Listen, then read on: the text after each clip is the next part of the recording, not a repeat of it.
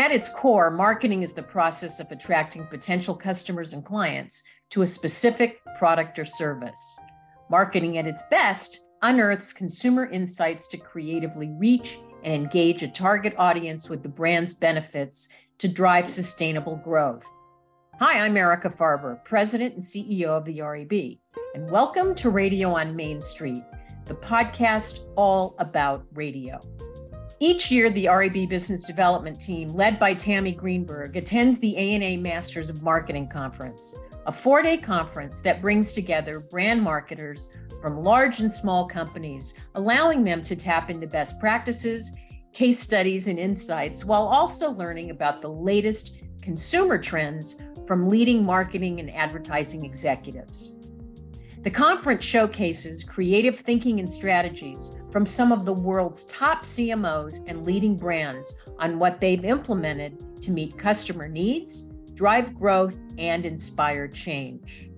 At the conference, we had the opportunity to sit down to talk with many attendees about their marketing goals, the issues they're most focused on, and of course, their thoughts about radio.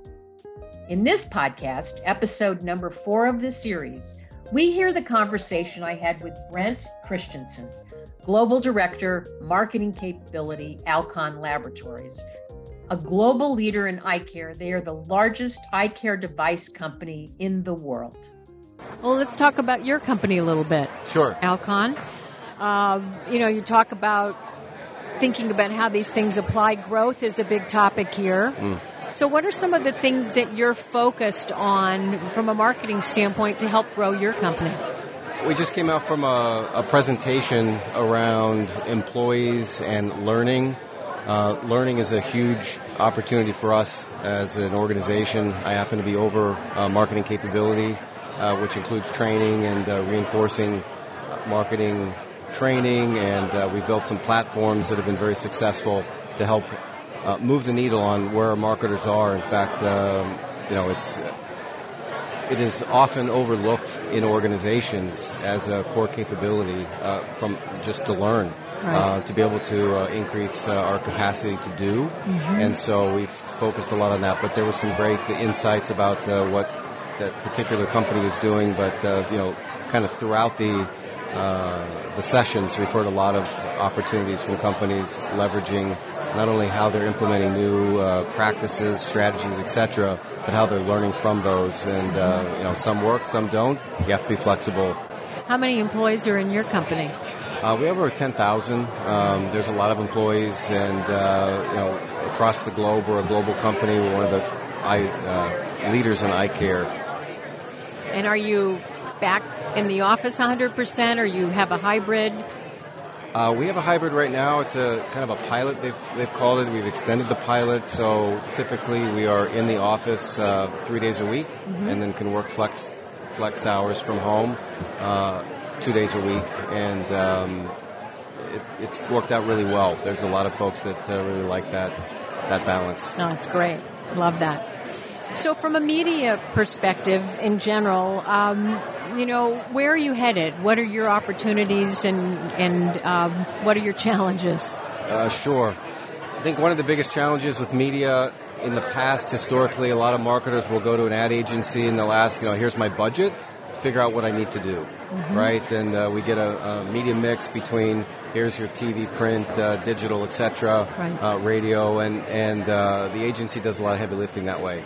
For us, we take a little bit different approach, and mm-hmm. I think now it's about behavior change. It's about driving behavior change and looking at not just the tactics as the starting point, but right. actually as a process. And so we want to make sure that we understand the why behind what we're doing and what behavior we're trying to solve, and then look at the best vehicles to get us there. So that's a really important part of what we do, what marketers should be doing anyway. But it often goes overlooked and is kind of an afterthought. But it's a really critically important part of what we do. Yeah, we can't underestimate the importance of why. So from a data and analytics standpoint, I would think that that's become much more important than ever. What are some of the things that you look at, and are there things that you wish you had that you don't have? So I've worked on international markets a lot. We've talked a lot about data in the U.S. and how there's just an overload of data. Mm-hmm. In international markets, it's not always the case. So data is actually not always available. In fact, we have to make a lot of decisions using the best available data that we have, mm-hmm. Which is often quite limited. Even some categories, there's not scan data, and some of the categories we work in, talking about procedures and things like this, right. There are data sources, but they're not always as robust as we'd like them to be. So we're often making a lot of decisions based on limited information, but it's actually a skill set now that I believe I and others have had to develop, because you're having to make critically important decisions based on limited availability of data. Absolutely. So anyway, it's an interesting dynamic. Kind of the U.S. and some, not even just the U.S., but some more developed markets where you have a lot of data versus others where you're literally making decisions based on a very small set of information and still having to make critically important decisions on moving your business. Obviously, we're here representing radio and broadcasting. What role does audio and radio play in your marketing mix? So over the course of my career, I won't speak specifically for my current company, but mm-hmm. just in general, over the course of my career, radio has been an important vehicle right. For companies I have worked for and for some of the brands that I've represented, in multiple companies I've worked for. And I think, again, it goes back to the balance. I think there's not one specific vehicle that is the, a choice for all brands in all situations. I think it's highly important to have a balance and to find the tactics, again, getting back to behavior change. What are we trying to accomplish? Right. And so it's not always I've got to have a TV campaign. It's not always that I have to have a print campaign or digital is 100% of my funding. There's got to be, there's a right balance. And also the ecosystem that you can develop across a campaign. Radio, for example, specifically can continue to add reach. It's also very cost efficient and can also be a surround sound and amplify the messages that are coming in from other vehicles. So it's radio can be a fantastic way to help leverage the execution piece of a campaign. Well, we certainly love to hear that. You should be on this side of the mic. I love that. So you're saying you're not using it currently. I won't say that the company as a whole doesn't use radio. There are certain markets that are leveraging, I'm sure, that are leveraging radio. Mm-hmm. For the campaigns that I specifically worked on while I've been at my current employer, right. We haven't specifically leveraged radio, but I know the power of what it can do. Is there anything that we could do to help you think about radio in a different vein and or to include it in your mix? I think, and right now I'm in a global role, right? So right. We have country teams, local affiliates that, again, radio is part of what their media mix. Yes. So I'm confident that there are markets that are using radio. Mm-hmm. I think it's, I'm convinced that it can work. It's finding, kind of tactically where and how and when smartly that can be used. And so, local markets have that as a really great way to help amplify their message. Mm-hmm. We've talked about disruption the last day and a half, and every industry and business has been disrupted in some shape or form. How is everything affecting your business? And, what are you thinking about as far as disruption and thinking out of the box, if you will? So I think the word disruption is an interesting word. There's often a lot of new things that happen, technology changes and things that pivot, but that's not that different than that is kind of the standard for our industry.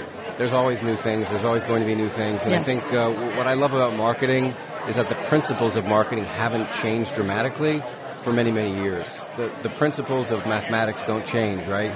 2 plus 2 is 4, and we can apply the principles of mathematics to get the right formula that will solve the right problem to help us get the right answer. Mm-hmm. And I think for marketing, we have to not always look at the outliers, but actually look at what has worked over the course of time. And so as we think about, people often refer back to the 4 Ps, looking at your product, your placement, your pricing, etc.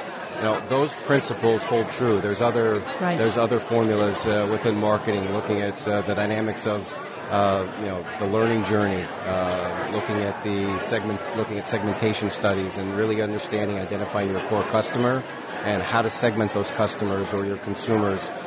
In some cases, medical side, you've also got surgeons or medical health professionals that also become a part of the mix. You look at actual patients or consumers. Depends on what side of the business you're on. Sure.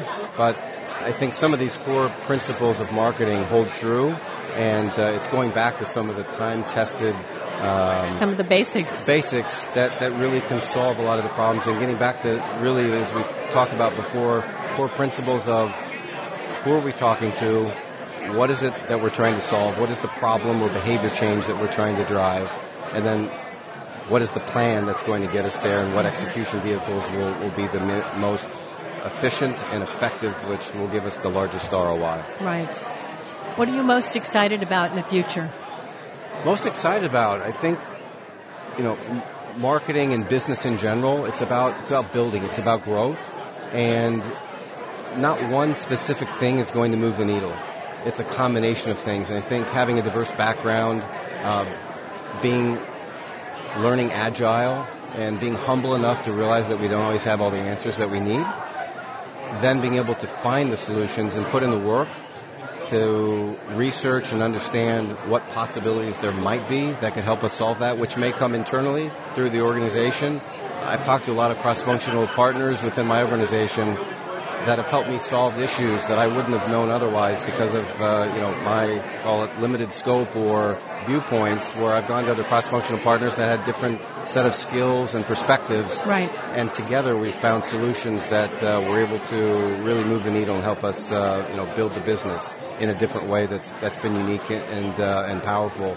So I think this whole notion of working together, partnering, whether it's internally through other organizations or externally looking at benchmarking from other organizations like we've heard here with this conference, seeing what's working, what's not working, and how do we do things differently so that we don't make the same mistakes over and over. I think that's one of the great learnings from that I've seen throughout my career is, again, the tendency to do things the same way over and over that potentially don't work that well versus let's try something new.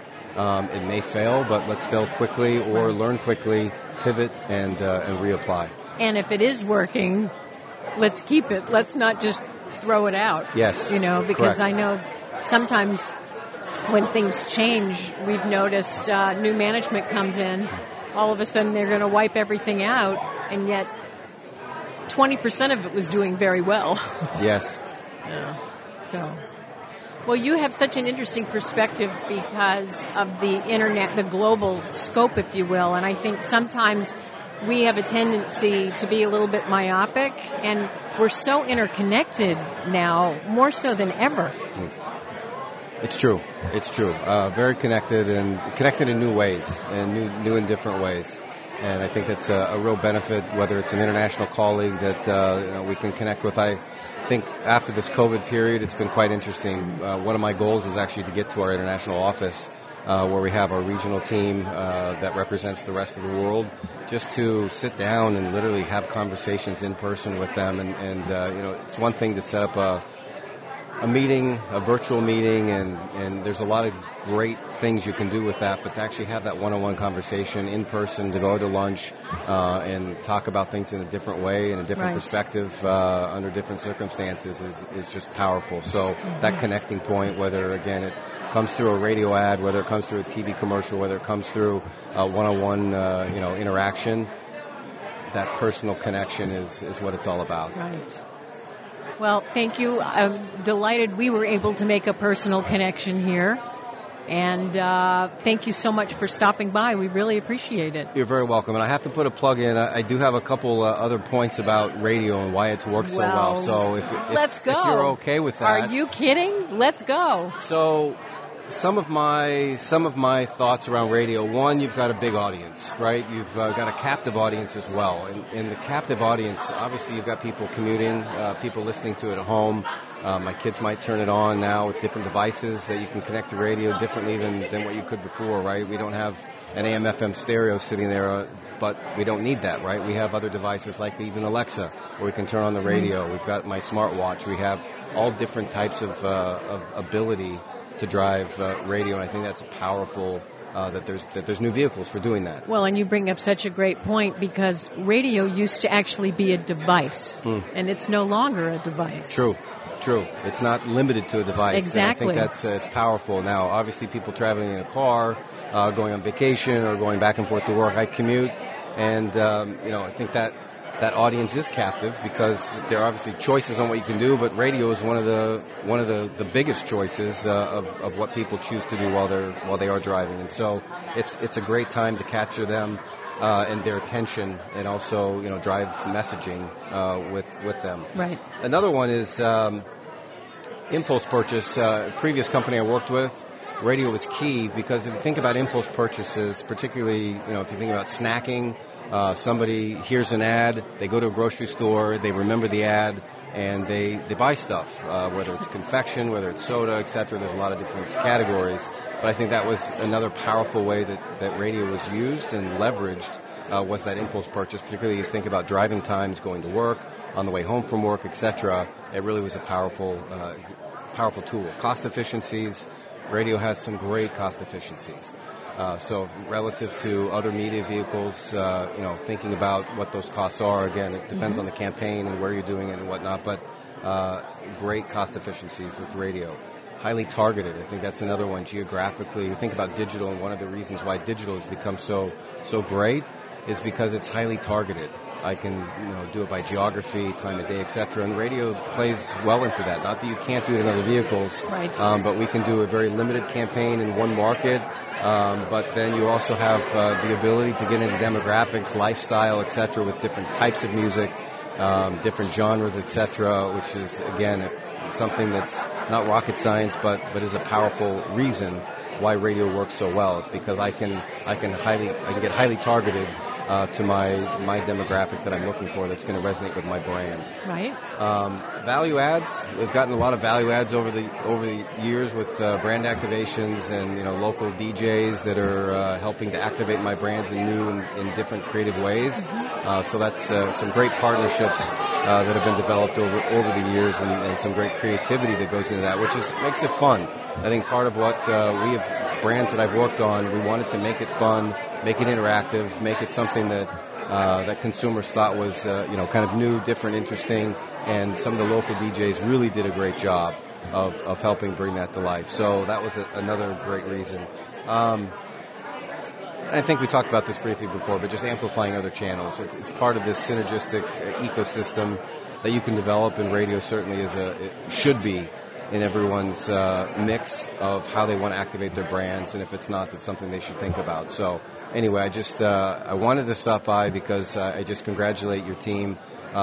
Radio doesn't get talked about as much, but it is a hugely important vehicle that people should consider as marketers as they're activating their brands. If they've got the portfolio, I've worked across different industries, from meat industry, confection, medical devices, pharmaceutical, etc. So radio can be applicable to any category. It's not limited to one specific category or another. So anyway, I just want to thank the team for all you're doing, and for those out there that work in the radio industry. You're doing a phenomenal job. I continue to learn and grow from things that are shared on air, but also my marketing career, things that we've been able to accomplish. We wouldn't have been able to accomplish all of it had it not been through executions with radio programming.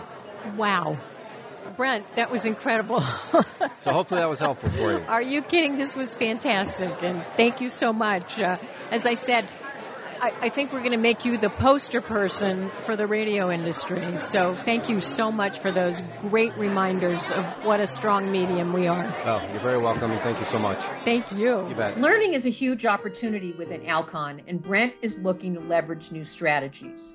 He offered some good advice when determining how to create advertising budgets, and added the strengths that radio can offer to a marketing plan. In his words, radio is a highly important advertising vehicle that offers a big captive audience.